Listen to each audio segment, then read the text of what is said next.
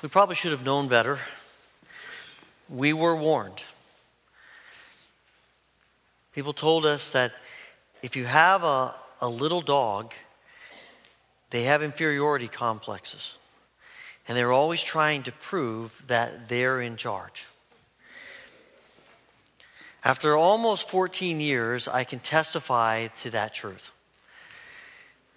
Little dogs do want to be in charge. And we have had this continual struggle of who's going to run things. I'll leave it up to you who you think won the battle and who wins the battle most of the time. But I was thinking about that just recently because last week Cindy was up in Rochester with her mom and dad at the hospital for a few days. And so I was home with our dog, and as supper time came, I thought, all right, I'm going to take charge here. We've been having some trouble with him. He'd gotten sick a while back, and he couldn't eat some of his dog food, and so we had given him some human food, and he decided he really liked that human food, and he didn't want to go back to his dog food. So we were having this struggle about that, and I decided this is the time we're going to put an end to this battle. I'm going to win this thing. So I put his food out for him, and I went in the other room, and all of a sudden I heard these loud banging, crashing noises. And I'm hearing his little collar with the stuff on it clanging all over the place. And I walked back into the kitchen, and he had strewn his food all over the floor. I mean, it was everywhere. And he's standing there looking at me. And you never know what quite is going through these dogs' minds, but you can guess. Sometimes you don't want to know, but you can guess. And he's looking at me like, you really want to do this? All right. I can do this all day. Come on, give me your best shot. Let's go. And I decided very quickly that I probably wasn't going to win that battle with him, not right then. What interests me about that is that it's not just 10-pound canines that struggle with control. So do you and I. We struggle with control too. We struggle with control in our relationships. We struggle about control in our work. We struggle about control with God. It is one of the marks of our human nature that in our relationship with God, we want to be in control. And it didn't start with us. We aren't the first people to wrestle with this. In fact, it goes all the way back to the Garden of Eden when sin entered the world. And one of the places where we see this struggle for control is in this passage from Luke's Gospel that we've just read. Here's Jesus teaching in the temple. It's this last week of his life. And he is telling people the good news. He is sharing with them who God is. He's done healings and miracles. He has tried to help them understand the nature of God in a culture and in a religious environment that has warped the nature of God. I imagine Jesus maybe saying to them what he says to the people that Luke records in the 4th chapter of Jesus in the synagogue in Nazareth, that the Spirit of the Lord is upon me to proclaim freedom for the prisoners and good things for the poor and the oppressed, and to proclaim the year of the Lord's favor, to tell the good news, to bring about a clear, pure image of who God is. And the people are eating it up. And in the midst of this teaching about the goodness of God and the kingdom, in walk the religious leaders. And they completely miss everything Jesus is saying. And they go to him and say, who gave you the authority to do this? Who put you in charge? Who said you get to control this situation?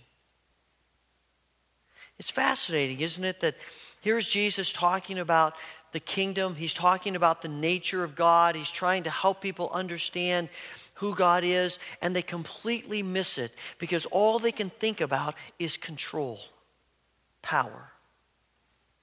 I suspect that in the back of their minds they're thinking, or maybe even in the front of their minds, what's the agenda that Jesus has here?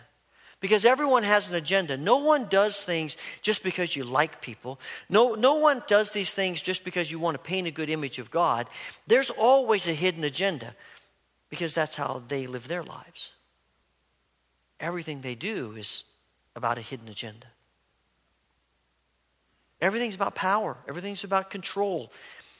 And obviously that must be the case with Jesus too. And in response, Jesus gives them what seems to me a very un-Jesus-like answer.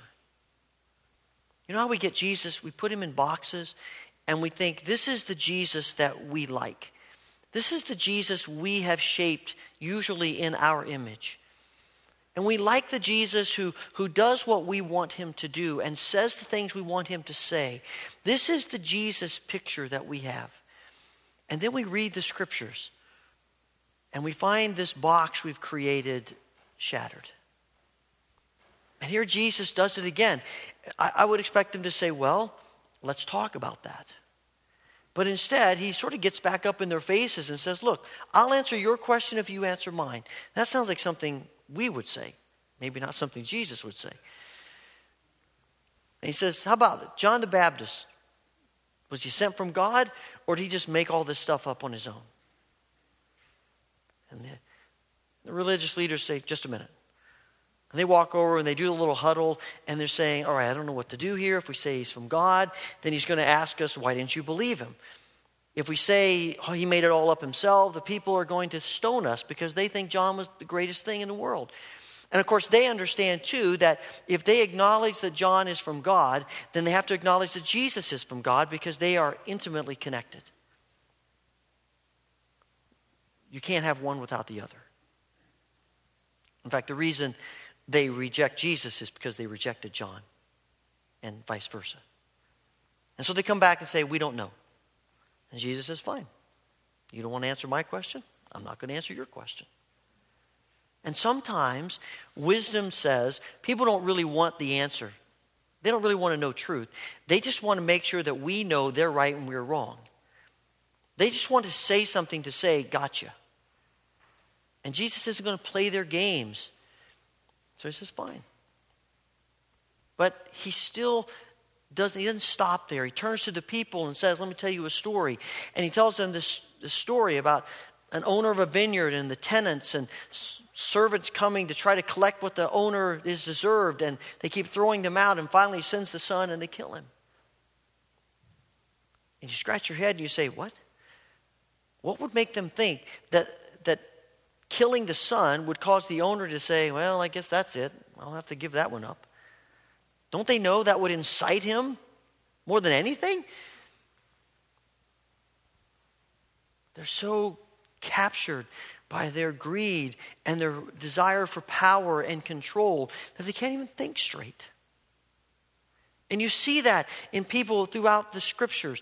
People who are so enamored with power and control and the things of this world that they don't think straight. And they do crazy things. And you think, why would they do that? And then, of course, we do a little self-examination and we say, yeah, okay, now I understand. Because we all can get caught up in that. Isn't it fascinating that they get to the end of this and they're upset because Jesus tells this parable that they know is about them?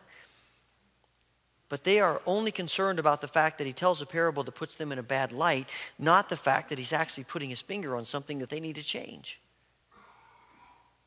And so the story that ends with they kill the son leads to the religious leaders going out to plot to kill the son. And they don't even see it.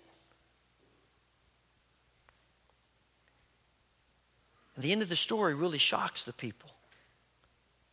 That the owner of the vineyard, and I think they all understand that the owner of the vineyard represents God, and the owner of the vineyard comes and says, okay, that's it.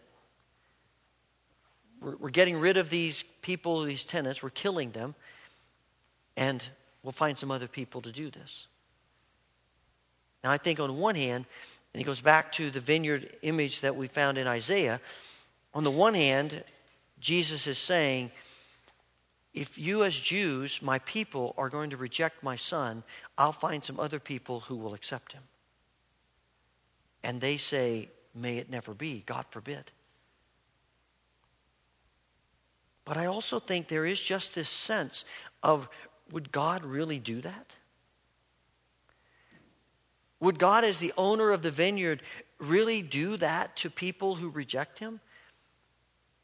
And Jesus says, yes. Why else would the stuff about the cornerstone be spoken in Scripture? And you look at the cross and this means of grace and mercy and redemption and salvation and love and all the things that we embrace, if rejected, becomes the means of judgment and condemnation.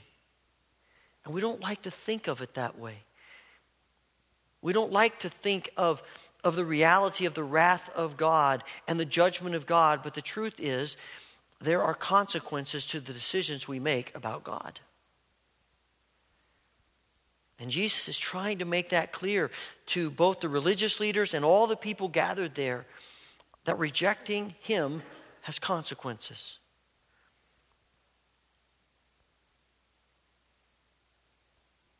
If all that we can think about is control, if our passion in life is controlling life, we are not moving toward the cross, we're moving away from the cross. Because the cross is about coming and surrendering and giving up control.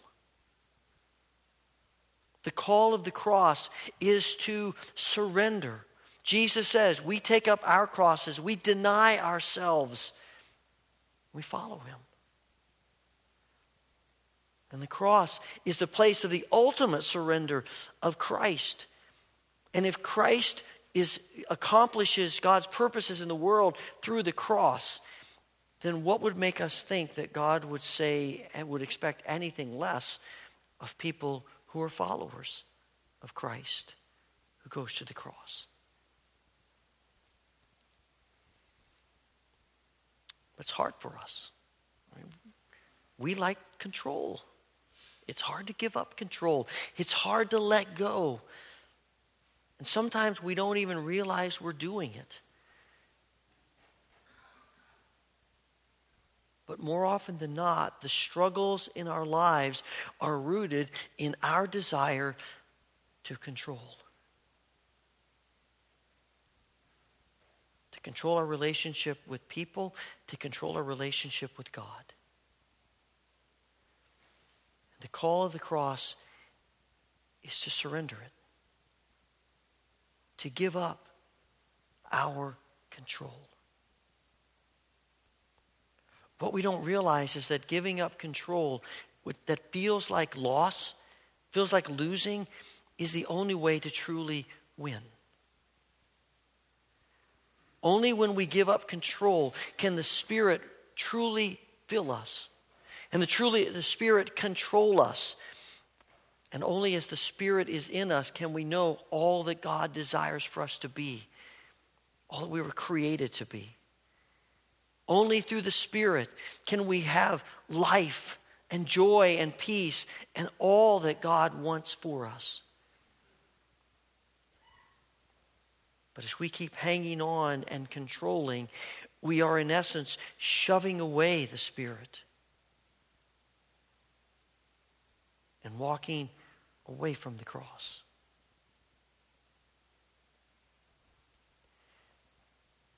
So what do we do to give up control? What might that look like? Well, I think for one thing, we live with a spirit of willingness to learn from unexpected people. You know, we have our expectations about the ways in which God can speak into our lives, and often those are pretty narrow. We put people into classifications sometimes without even realizing it. And we start thinking, these are people that God might speak to me through whom God might speak to me, but I don't see any way God could speak to me through them. And I'm telling you, giving up control is being willing to let these people be channels of God to speak into our lives. However we classify one another, rich, poor, educated, uneducated, young, old, one of the ways in which we give up control is to say, God, through whomever you want to speak into my life. There are people that you want to bring to me who have a word from you for me. There are people whose lives are challenged to me, and they're closer to you than I am, and it's hard to admit that, but I need to learn from them. Years ago, when the railroads were big in this country at the beginning of the 20th century, they built Grand Central Station in New York, and the porters there wore red caps, and so they called them red caps. And their job was to carry luggage for people on and off the trains, people going all over the country, people arriving from other countries. And the porters, they didn't make very much money. They were kind of, menial work. They were looked down on. And one of the porters, Ralston Young, particularly hated his job. He hated being a red cap. And he would, in fact, if people would ask him what he did, he would tell them that he worked in leather. Because they said it was as close he could get to not lying totally, and yet not telling them that the leather he worked in were the bags that he carried for other people. And then he met Christ. And his life was totally changed. And he became an influence and a witness for Christ at Grand Central Station. And as people, he'd see people who looked downcast, and he would talk to them about their life, and they would confide in him. And he said, "Can I pray for you?" And most of the people would love that. And he built a reputation. They called him the red cap preacher. And he'd pray with people all the time. And in fact, people would come to him and say, "Hey, would you pray for me? Would you pray for this person in my life, family member, friend?" And pretty soon some of them said, "We ought to have a little gathering of prayer." And so they found an empty car on one of the side tracks, and they fixed it up a little bit, and they invited him to come and to get together when they could, and he would pray over these people. And then some businessmen got together and said, "Let's rent some office space in Manhattan so that Ralston can come and we can have some organized prayer gatherings. And he can pray for us, and he can teach us about prayer and teach us about Christ." And amazing things happened because of his willingness to be used for Christ.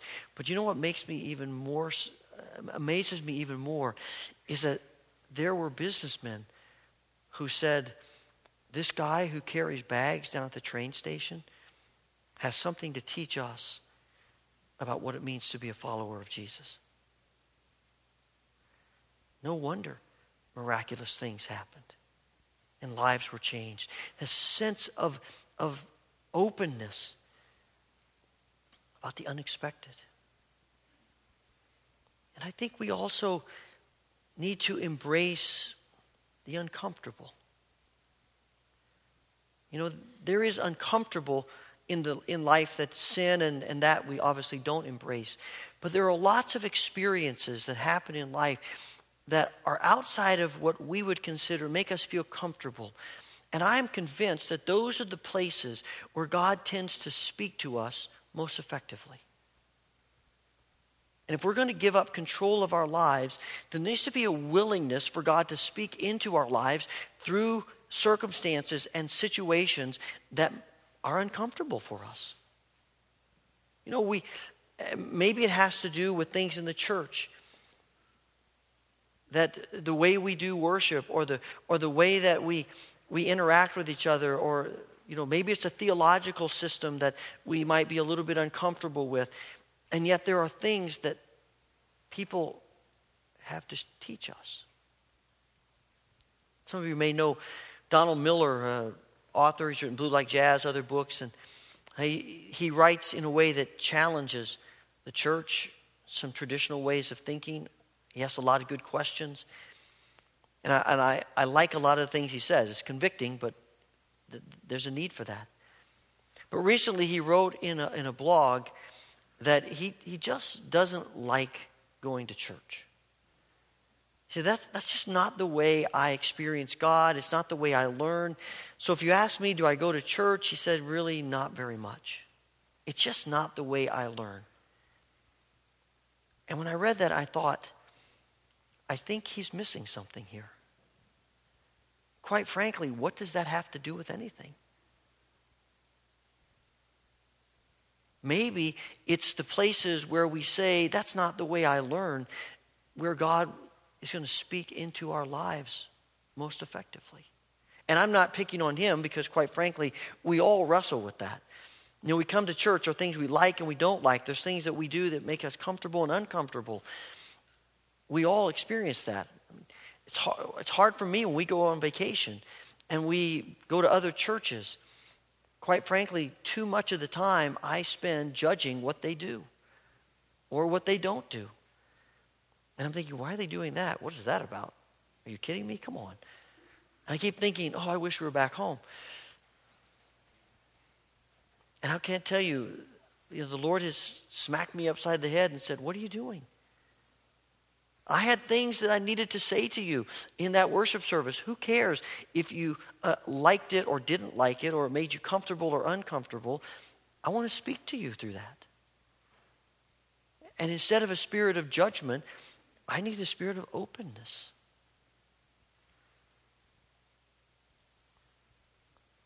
And we all wrestle with that. But if we're going to be open to God, if we're going to let go of control, it will almost assuredly involve letting God move us to places that make us feel uncomfortable. Because in the uncomfortable places, we either run from him or we trust him. See, giving up what we want, giving up control is either going to bring fear to us or it's going to inspire trust in us. And if we understand God as the scriptures tell us, we don't have any reason to fear. Because we're trusting the God who loves us, who created us, who went to the cross for us. And what feels like losing is winning. But it's hard. Craig Barnes says that there are those times in life where everything is exactly where we want it to be. Family's in good shape, our job is in good shape, our relationships are in good shape, our health, everything is exactly where we want it to be. And we just want to yell out, okay, nobody move. Just stop. Everybody just stay right there.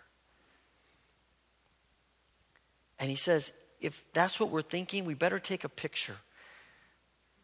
Because more than likely, God is going to call us to another phase, another step of abandonment.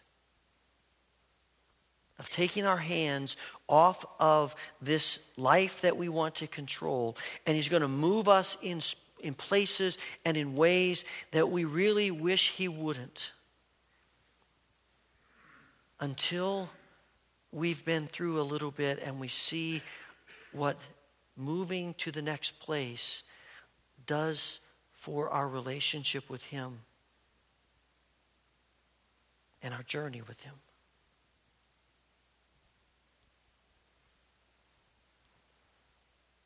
It's hard letting go. We like being in control.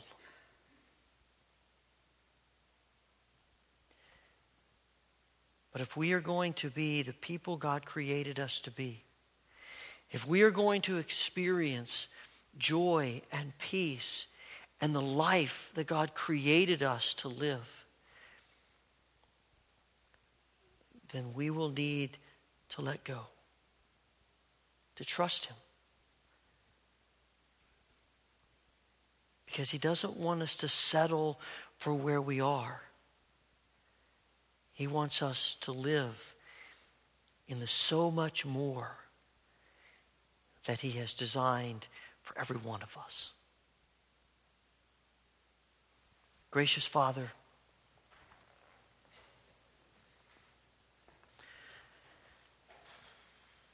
You know our struggle with control.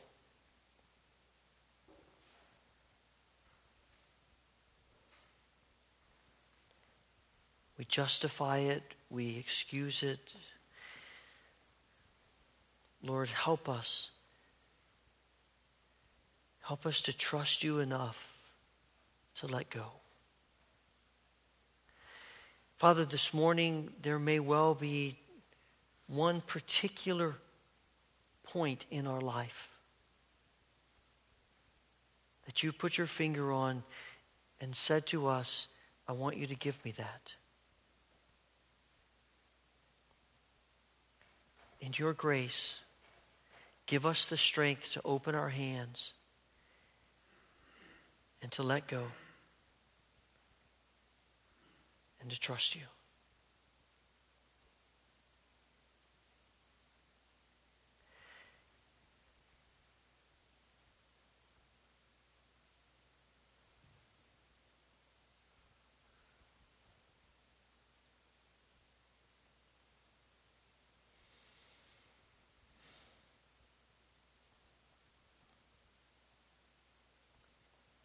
Through the grace of Christ, we pray. Amen.